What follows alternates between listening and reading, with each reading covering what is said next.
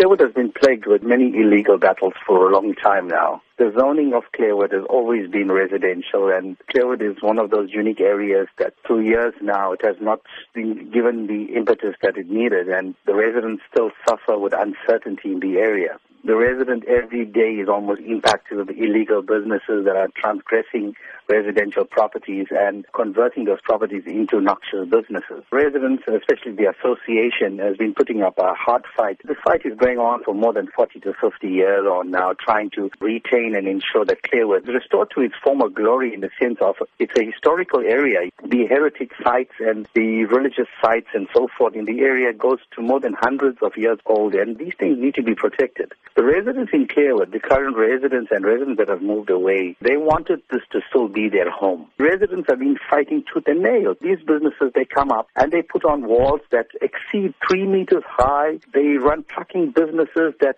really impact on the area in the last 6 years on now. We've lost more than 14 lives of residents in the area under the wheels of these trucks. Apart from that, hundreds of accidents, and I'm sure SABC and Metro Police stats would reveal that. It is factual.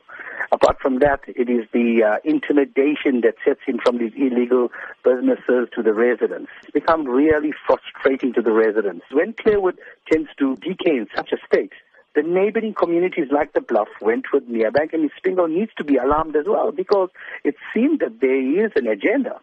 And the agenda is clear, because it's clear that eThekwini has an hidden agenda. The agenda is basically to industrialize the area, and this is what we've been fighting for the last 40 years on now.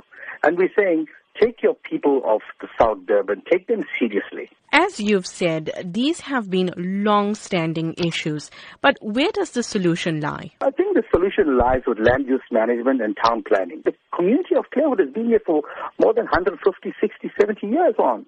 And we're saying, while we are still living, we need the services, we need the sort of attention that we deserve. We have now decided to take this matter to the courts, because we believe it is a right of the residents to retain this area. It is probably the last historical area of our forefathers, and we need to protect this heritage.